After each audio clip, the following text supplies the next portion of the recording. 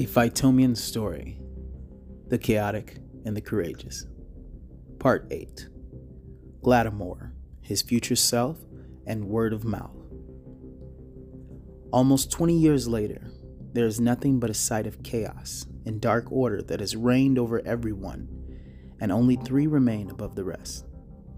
First, a being who didn't do as much as he spoke, but didn't need to, considering his name was Wam, short for WOM, which is word of mouth.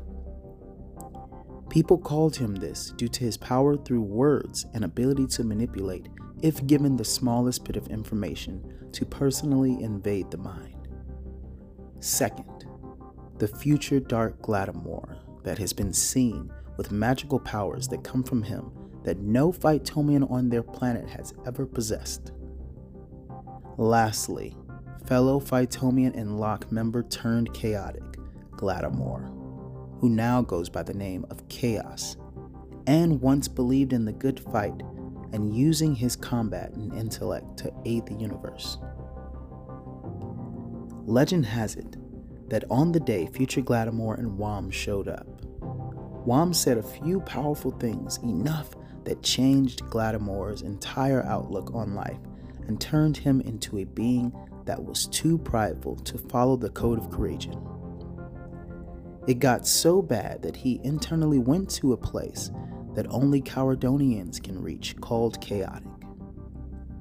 They are only legend, but known as walking chaos, as they infect every group they encounter with their impure minds, untamed hearts, and unmatched strength.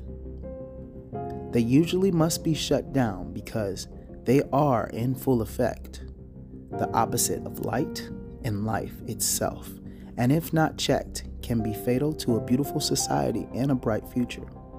But to turn to them from a Cowardonian isn't as harmful most times, because Cowardonians are physically weaker and grow at such a slower rate, which gives the Phytomians time to shut them down.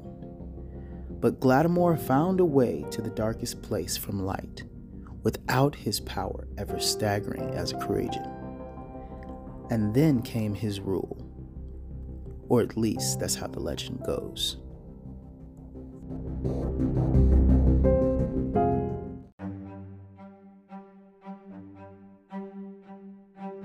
Hey, what's up, you guys? Thank you so much for listening to A Phytomian Story, The Chaotic and the Courageous, Part 1 through 10. This is inspired by the board game that will be coming out and being published, and the board game is inspired by this story. It is creating so much more than I thought, and I'm going to do my best to keep you all up to date with everything. And if you want to get in touch with me, please be sure to contact me at p4pboardgames@gmail.com, or on the Instagram, or Substack for the newsletter. So many more things to come. Can't wait. Stay tuned. Stay with me. Let's go ahead and save this world with good times and short stories. All right. Peace.